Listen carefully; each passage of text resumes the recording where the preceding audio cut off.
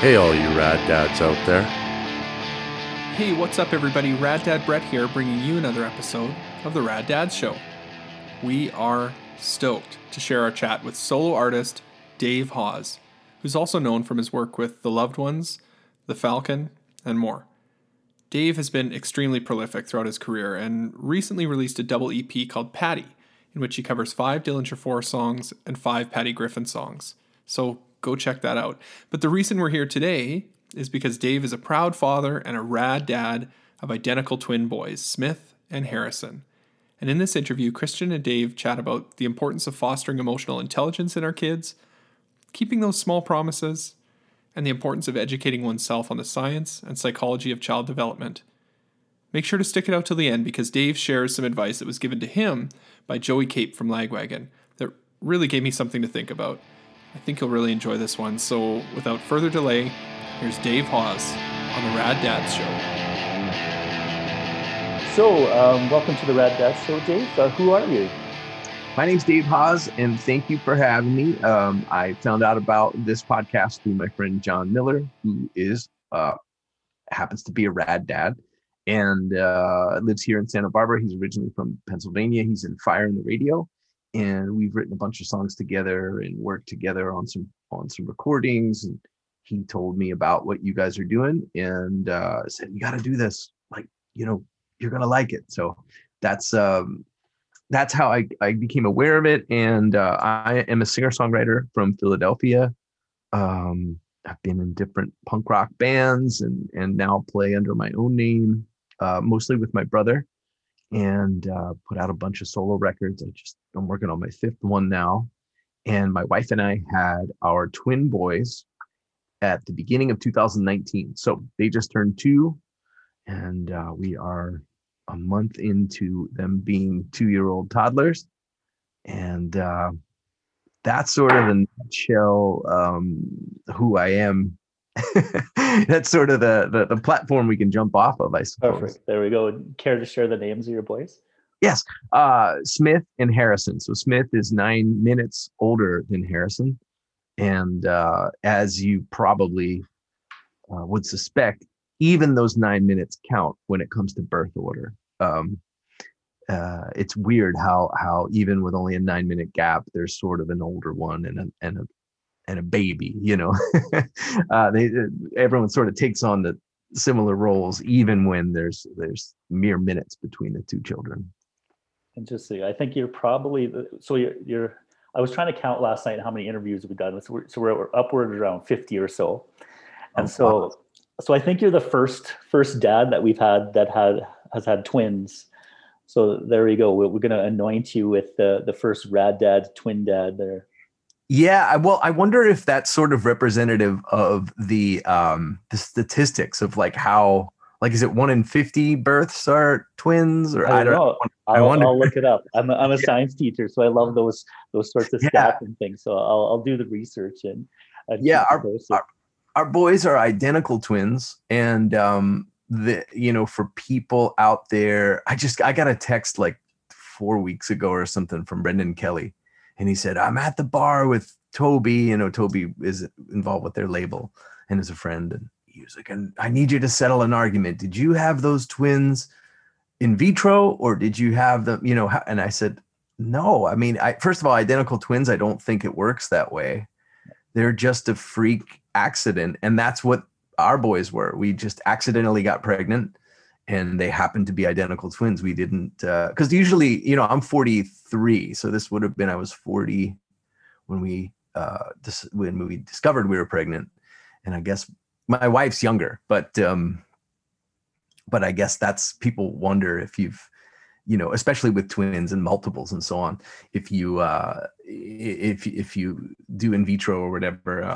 And no, these were just totally a bolt of wonderful lightning that hit us. Nice. So I guess maybe you were talking about terrible. Well, not terrible two. They're 2. So is the moniker Terrible Twos true, or have you had to experience that yet? Not quite. No, I don't think it hasn't been terrible. I mean, there's challenges, but there are challenges, but no, it hasn't been terrible. I would, but they're just freshly two. And because twins usually come early. So we had our twins at 36 weeks instead of the full 40 for anyone out there who doesn't know what the sort of norms are, but gestation period. Yeah. So, and the pediatrician told us that it would take about the first 2 years to have them catch up developmentally. I don't think that happened. I think they were caught up significantly earlier with like their other kids around their age. But I do wonder if that will put the terrible twos later in the year or terrible threes but I don't know. I tend not to, I'm trying not to sort of assume that any of it will be terrible. Because I think that what I'm learning is that, they have limited capacity to express their feelings when they're this age. And so tantrums and those kinds of things, like they just don't know how to say what they feel or say what's going on. And so while a tantrum is miserable for a minute, I've been trying to look at it like, okay, well, what can we teach them? And try, the whole connect and redirect theory of like, okay, well, let's stop the tantrum by like showing them love, giving them a hug or whatever, trying to connect and get them out of that realm. And then try to see if there's like a little bit of growth that you can teach them about and say, okay, well, I know that you're frustrated that your brother took your train, but next time if you just ask dad, maybe I can come and work this out without screaming. And so, we'll see how that works. Like maybe after a year and a half of this, I'll have less patience for that sort of, constant coaching and refereeing or whatever. But right now I'm trying to view it that way so that I don't just slip into that pattern of, oh, this is the terrible twos and they're driving me crazy kind of thing. Right. So where does that perspective or that view come from? So that you kind of talk about like that connect and redirect, like this, there's no manual of being a dad, but it seems like you've. But there are really well-written books and there is research. My main guy is Dan Siegel, and he wrote No Drama Discipline, and he wrote The Whole Brain Child. And those two are, those are kind of the Old and New Testament for me when it comes to parenting. And my wife is also a therapist. So she, this is well-worn territory for her. She studied child development and, and also does family therapy. So we have an expert in the house to begin with. And then also the Dan Siegel books have been really helpful to me. Also being a little bit older of a dad than is, I guess, typical. I just have had a lot of friends that have gone through it. My sisters have all gone through it. Their kids are a little older, and you learn stuff and pick things up. And so, a lot of the stuff that might not have come naturally to me, the way I was raised was pretty different. I was raised in the 80s and a lot of this research wasn't available, and the internet wasn't available, so you couldn't look these kinds of things up. But a lot of my friends have cautioned me and given me advice and stuff and said, okay, well, here's what it was like for us. And you sort of also watch them raise their kids and see what works and see what doesn't work as well. And then try to make your own manual. As you say, it doesn't come with a manual, so you sort of have to make it up as you go. But yeah, that's kind of where I'm getting my my tools. There you go. I like that. I guess that we're that's kind of maybe one of the hopes of this show too. Not saying that we're an advice show in any means, but it's just like it's interesting for me personally, for all the people that I've interviewed, and just getting their perspective, and also getting like tidbits of advice or things that they've done, and kind of there's another little tidbit I could put in my toolbox. Here's another one that like Dan Siegel. I'm familiar with the Whole Brain Child, but I might explore some of his. So I'm your age. I'm 43 and have Uh-huh. a 9-year-old, and so Oh, cool.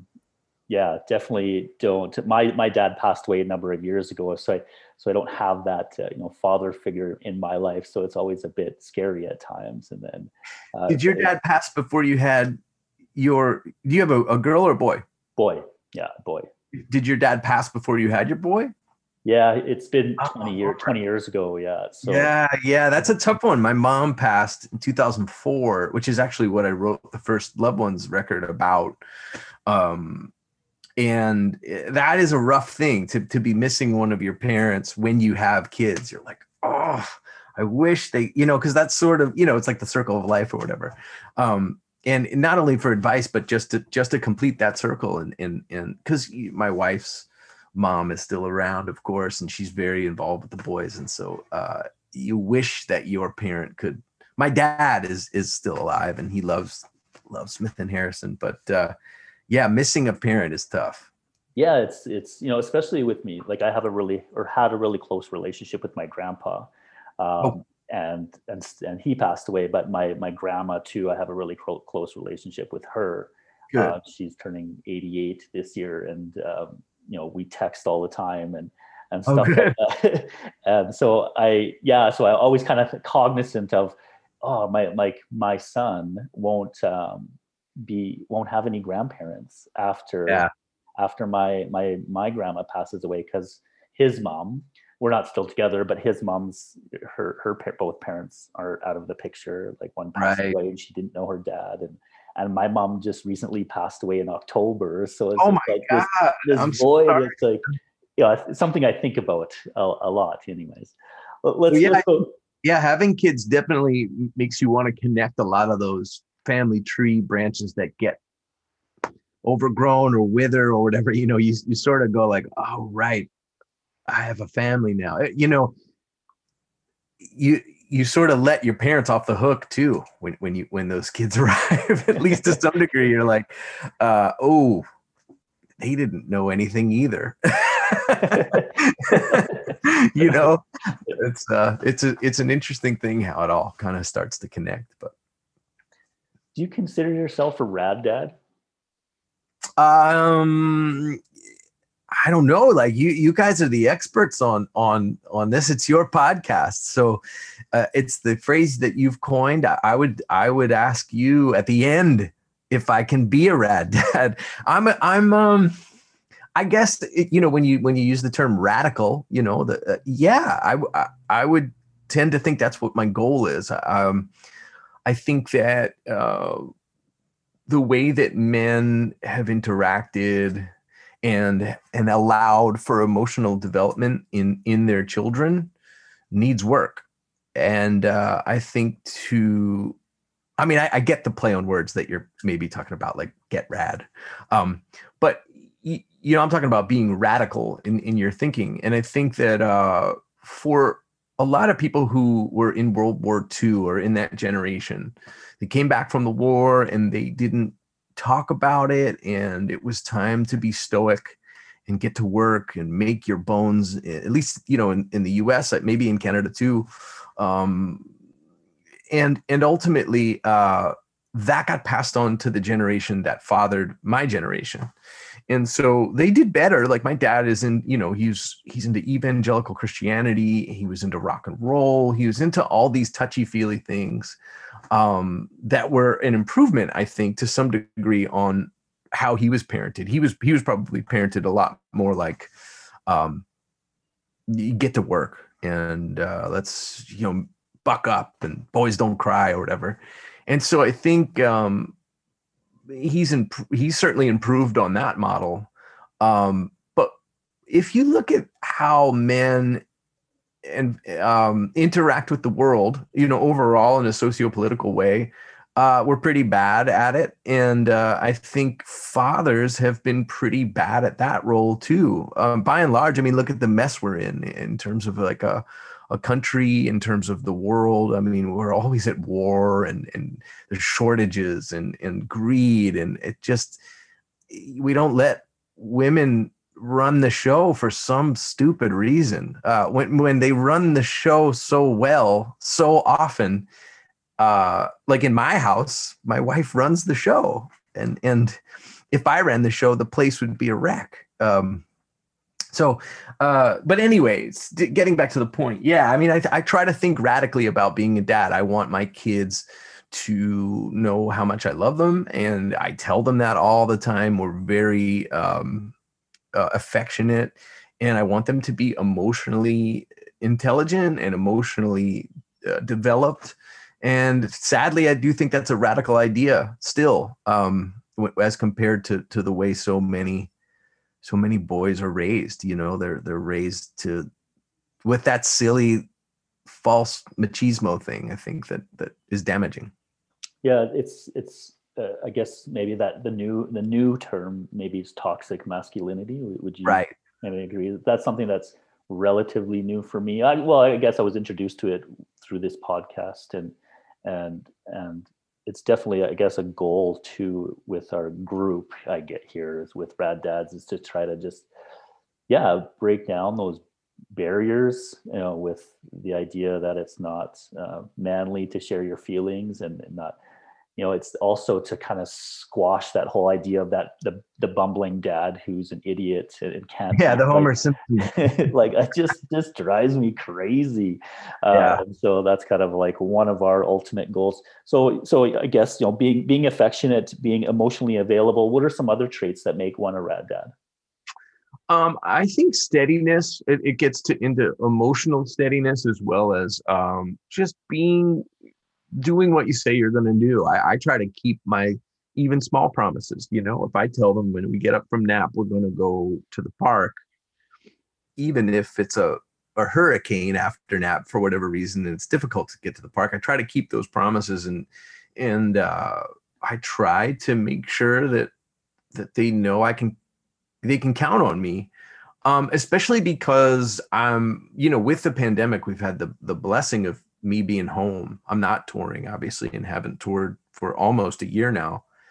But I know I got to go back to work sooner or later, which means I have this built-in detachment with the job I do, which I'm not happy about. I'm not excited about it. And I've talked at length with various other touring friends of mine who had kids. I mean, oddly, my friend Jay is in Bad Religion, and his son Miles was in my band for over a year, maybe it was 2 years.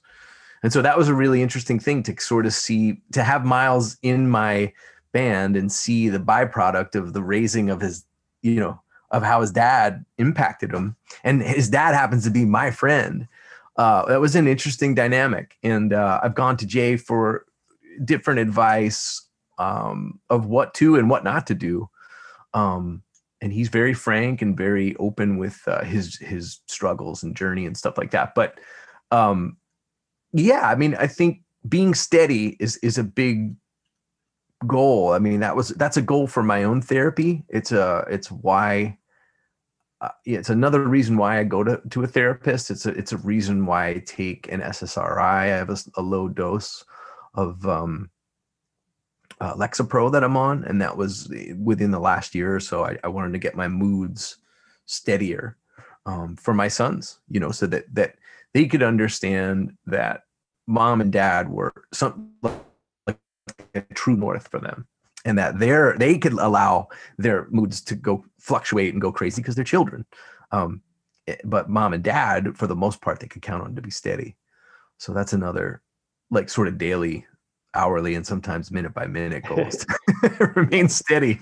It's definitely a theme too, when I ask that question. That's one that comes up a lot, and it's also one that I think is really important too. Growing up, my dad really wasn't there a lot of the time, dealt with addiction issues and whatnot, and my mom, being a single mom raising 3 kids, got to a point in her life where she wasn't really around either, and so not having that steadiness from my parents is something that I really want to change.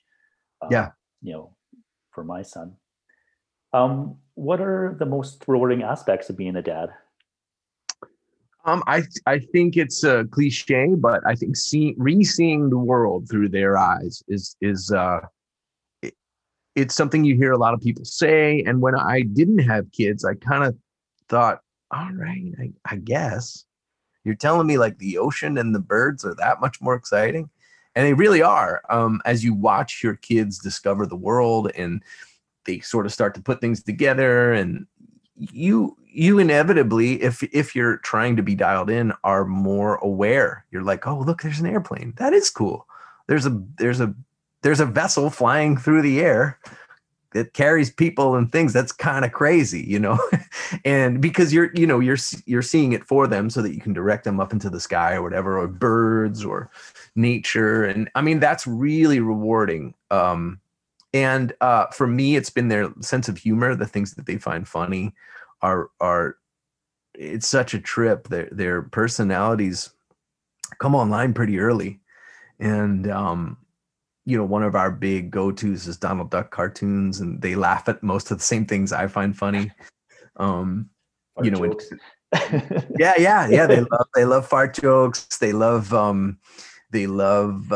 when Donald Duck gets exasperated by Chip and Dale, which I think will be something that mostly that'll be what their life is. I being Donald Duck and they being Chip and Dale. But all that stuff is really, really fun. And I think I try generally, I think like this might be something I do because of songwriting, but I try to pan out often. And you do that with a song too. You might be getting really myopic about a little bridge chord or a lyric or something. And then I try to go like, okay, let's get up to 1,000 feet or 100 feet above and look down. Like, is this something anybody wants to listen to? And I try to do that in life throughout. And with my kids,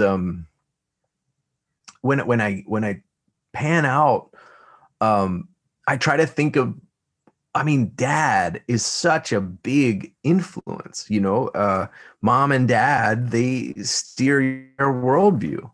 And so I try to get up out of myself when I'm frustrated by the fact that they just poured all the pretzels onto the floor and go like, well, again, what would I want?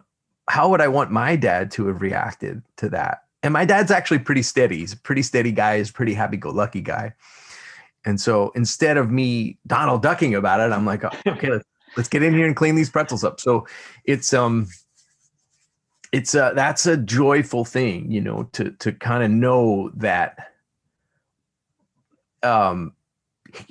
it sort of ties into being like a singer too, because you spend all this time writing songs and performing, and like, you're like sort of for the formative years, like, listen to me. And now you have these two, in my case, these two boys who they're going to hang on every one of our words. And so suddenly like the audience and all of that listen to me energy is kind of gone.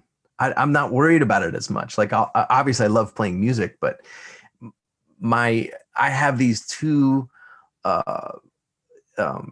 very malleable souls that are hanging on all of our words. And so that the weight of that is really cool to know, like, all right, well, I can kind of do a good job if I really try. I mean, the flip side of that is I could fuck this up, which, that's what keeps you up at night. But, I'm trying to look at it like, well, I could do a good job with them, and they could go into their teenage years and their early adulthood without addiction issues and self-esteem issues and a lot of the stuff that I sustained. That would be a thrill to have that kind of positive impact on two little human beings. I like that. In what way has fatherhood changed you? In almost every way. The biggest one, I think, is just having to not focus on my own endeavors primarily. It's had me restructure my time, restructure my priorities. They take sort of primacy. They're the main thing on my mind, and their development and their safety and their well-being is my main concern. It's plan A.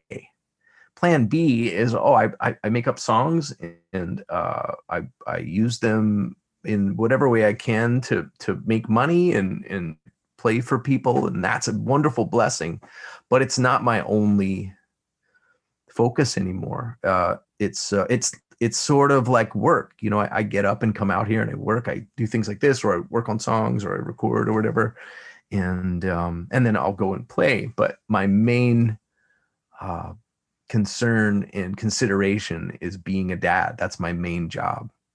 That's been the major change. And then in every other way, it changes you. You know, your main car is a minivan, and you know, you're very aware of all this new equipment, you know, whether that's diapers and how they work, or various swings and little bikes and things. Like you suddenly know all this stuff about all that I hadn't even really interfaced with very much. Right. Yeah. Wait till they get involved in sports, you know, soccer dad and whatnot. Yeah. Right. You'll know all these plays. Like my buddy Brendan is that way. He's been the coach. His kids are older. His kids are teenagers. And he is like a soccer expert. He you know, just by virtue of coaching them and being involved in it. It's a trip. Like I've hung out with him when I've been back in Philly to visit, and I've just like spent the Saturday with him. I'm like, what are you doing today? Oh, I've got this. And I'm just going to ride along. And he has all these dad friends, and he goes in and gets the cones out, and he knows all the plays and where the nets are. It's really cool. I was like, yo, this is fun. And this was before I had kids. And he was like, you'll see, this is what a big part of your life's going to be.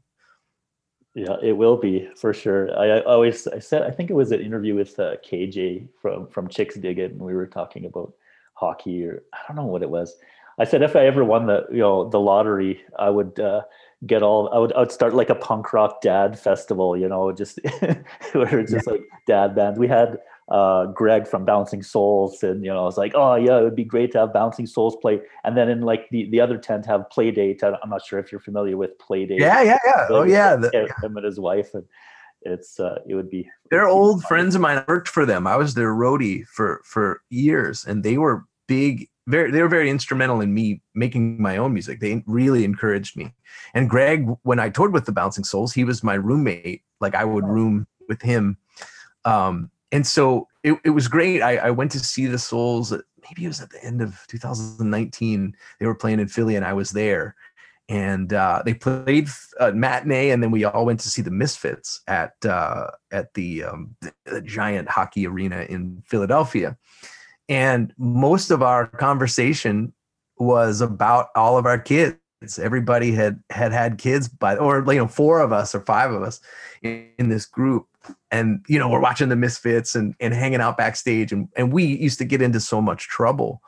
But now it was really sweet to like sit there and gush about our children and be looking at photos and laughing about various peculiar situations we'd been in already. And it was really cool. It was like a full circle friendship moment.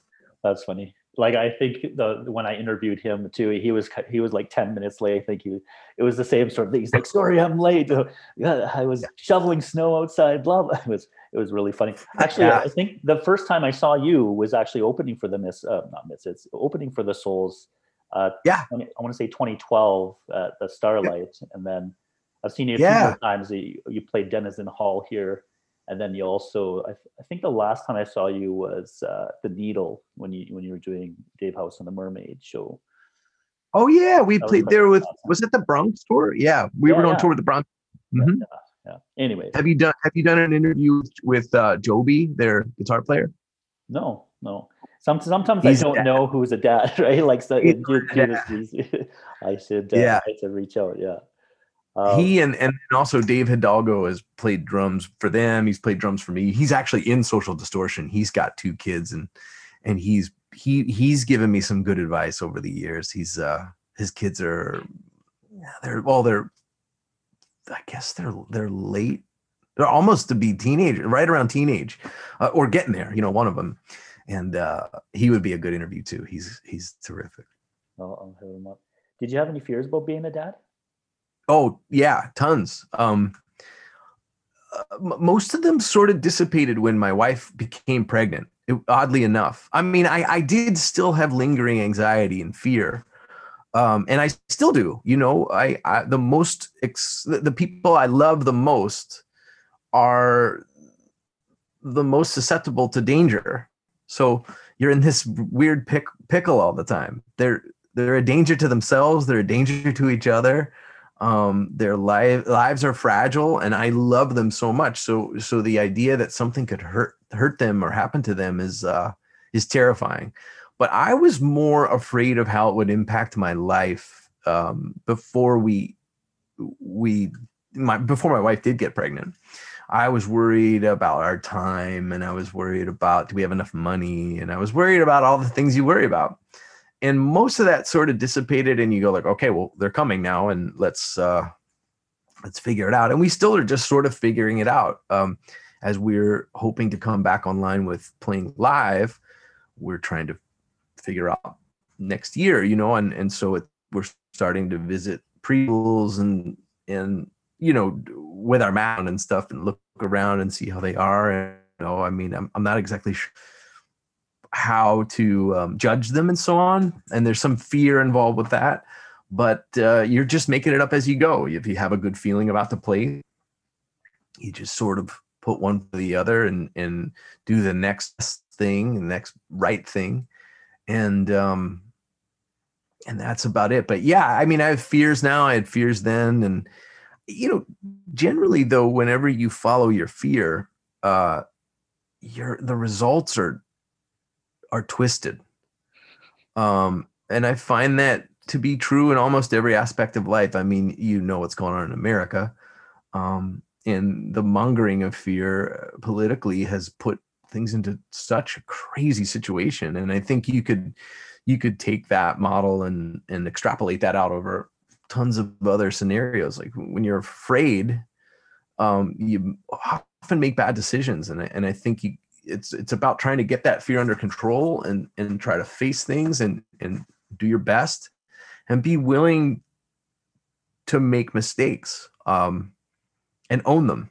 I think that's another thing. That's another sort of radical idea for men, sadly, is it's hard to admit when you're wrong, I guess. And, I mean, for me, I'm wrong all the time. I'm wrong all the time. And embracing that is freeing, because it allows you to learn, oh, I was wrong about that. Shit. Well, that's the 10th thing today I've been wrong about. And the 10th thing, hopefully I learned from. So yeah, fear is there, but just like in any other aspect of life, my goal is to get that fear under control and push through.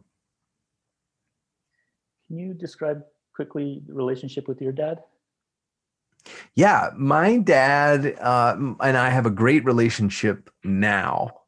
My dad worked hard. He had a regular 40-hour-a-week job that he had he just retired, and he had the job for 43 years or something. Same worked for a stone quarry and blacktop company and so on.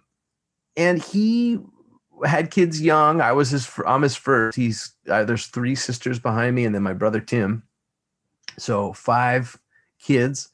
And my dad he's steady and reliable, and he's good natured, and a kind man who's trying to grow and learn as life goes on. When I was a kid, though, he was very taken with evangelical Christianity. He was super into that world. And I think along with that and the fear that they sort of have going on in structures I was involved in, which a lot of church, a Christian school, a lot of Bible. I think a lot of that, my mom and dad were afraid I would end up like people in my neighborhood and maybe my mom's brothers who were getting into various trouble in their early 20s and stuff. They all pretty much panned out okay, and so that fear, I think, pushed them towards the church, and the church sat down real heavy on me. And so I think that made our relationship really difficult for a lot of the formative years, a lot of like the late early childhood or what am I saying? Late, early. I guess what's it called when you're like 7 or 9? What's that stage? I don't know. Good question. That's where my son Like is. Elementary teenagers, years. yeah. But yeah, elementary years into high school and teenage years, those were tough because I was pushing back against all of that. I my punk rock sensibilities kicked in, and my anti-establishment or anti-authority kind of bent kicked in. My dad and I butted heads. But life has a way of working itself out, and he lost his wife, my mom, in 2004, and that was a leveling experience. That was brutal. And I think it taught him a lot of lessons about life, and he's now happily remarried and is a great grandpa to the 9 grandchildren of his. And a lot of that stuff has sort of worked itself out. But yeah, there were difficult years in there where my worldview and his worldview were not in sync. Do you think that will change, being cognizant of that? Will that change the relationship with your kids? Or do you think it's inevitable that kids kind of rebel against their parents at some point? And well, knowing that and what purpose that serves will in navigating it. I mean, that's naturally what has to happen in order for them to become adults. It doesn't have to be in the same way that understanding what is happening to toddlers. If you understand it, hopefully you can wrap your head around it and navigate instead of just being frustrated and desperate about it. Knowing that what's happening in the teenage years, why it's so that they'll form into adults. They're pushing back against the structure so they can sort of self-actualize. Okay, that's what we want. It'll be bumpy, but it's part of the ride. And the other thing is I don't have dogmatic belief systems other than like, I think Tom Petty is the best. I don't, but Dad, we don't want to listen to Tom Petty anymore.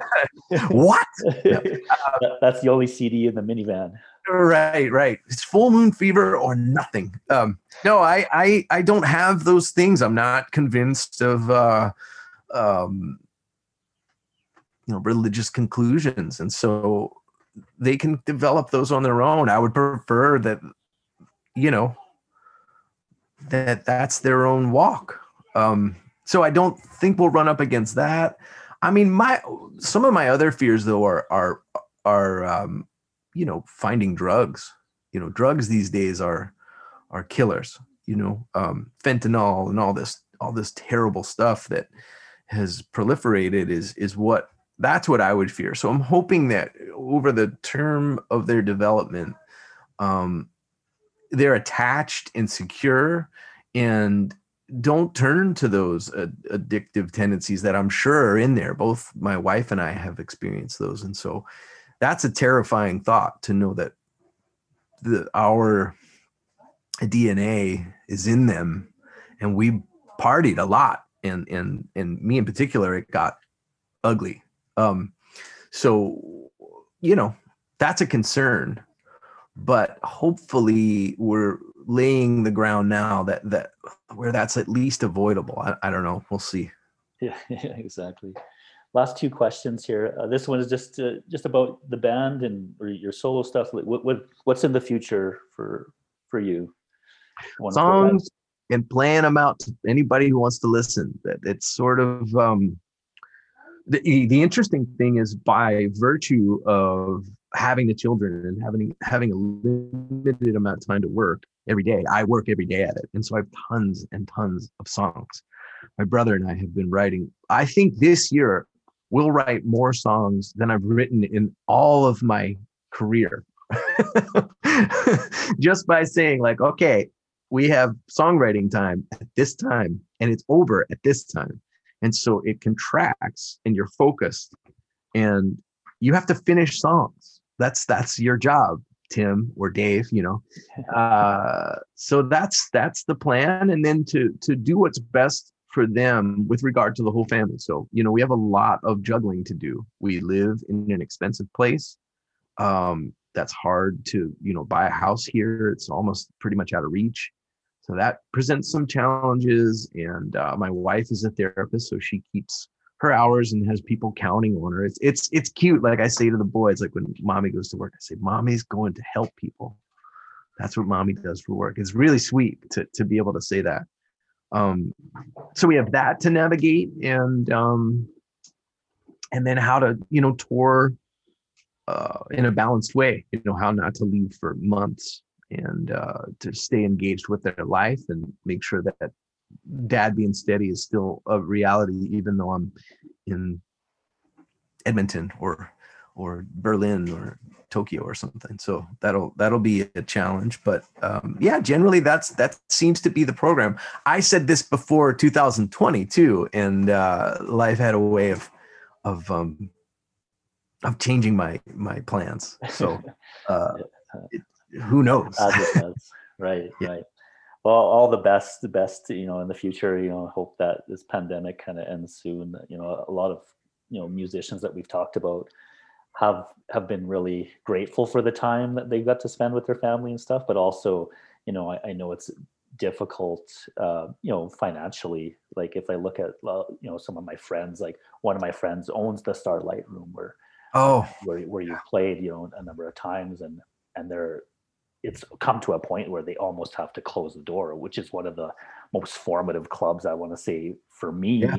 That's where I saw my first punk rock show over 25 years ago. And it would just be, it's sad. A lot of my friends, Yeah. I mean, they're in the arts community in it, and there's not a ton of support. And so I just, hope, all positive thoughts for all those kind of affected, for sure.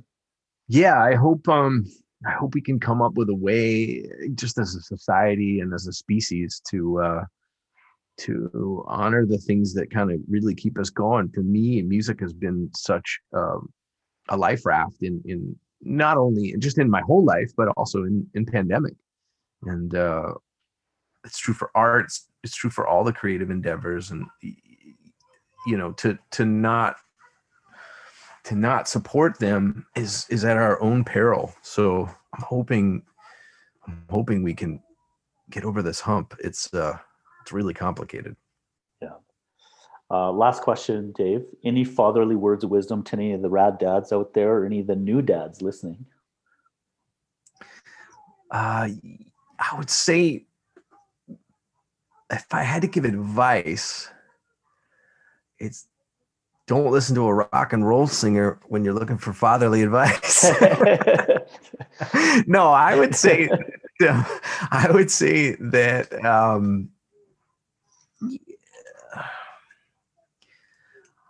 try to learn as much as you can about how children develop, and try to honor that along the way. And I heard some advice that was really cool.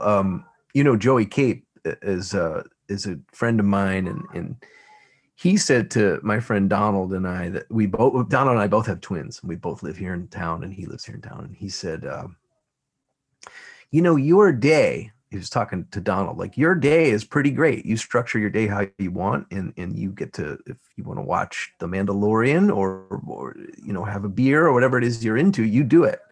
They don't have that control. Try to make each one of their days rad the way that you make your day rad. And I was like, wow, that's so interesting to think of their little perspective, and like, is their day going well? Are they excited? Are they drawing? Are they playing with trains? Are they playing with a doll or something? Is that what's compelling to them? And try to like help facilitate that. That was good advice to me. But yeah, I would say, like, seek out some of the science and some of the studies that have been done about child development. And the Dan Siegel books are just so crucial to me. In the way he looks at it, it helps you really understand what's happening with your kid, and helps you just adjust your approach. I think it's really helpful. Cool. Thank you so much for your time, Dave. Really appreciate giving up given up the hour. I know how busy 2-year-olds, never mind 2 of them are. And oh, they're great. They're drawing on their little art easel right now. They're drawing, they're coloring in the trains that my wife draws, and they're just very much about Thomas the Tank Engine. So It's all good, man. I really appreciate it. Thanks for doing what you do. I think it's super important, and I'm glad to be involved and glad to be interviewed by you. It's such a treat to talk about something else other than music, and something that I'm like super passionate about. It's really a thrill. Thank you. Passion shows. Thanks, Dave. Enjoy your day. All right, man. You too. See ya. All right, that was Dave Hause on the Rad Dads Show. Thanks so much, Dave, for joining us. If you liked this episode, it would mean a lot to us if you'd drop us a review on iTunes. And if you're looking for more Rad Dads content, find us wherever you get your podcasts, or give us a follow on social media. On Instagram, you can find us at rad_dads_show, and on Facebook and Twitter at @raddadshow. And now you can also look us up on YouTube for some video interviews as well, including this one. Lastly, Rad Dads is first and foremost a community organization aimed at positive parenting. And you can check out what we do over at raddadsyeg.com. That's raddadsyeg.com. Thanks for tuning in. In the meantime and in between time, stay rad.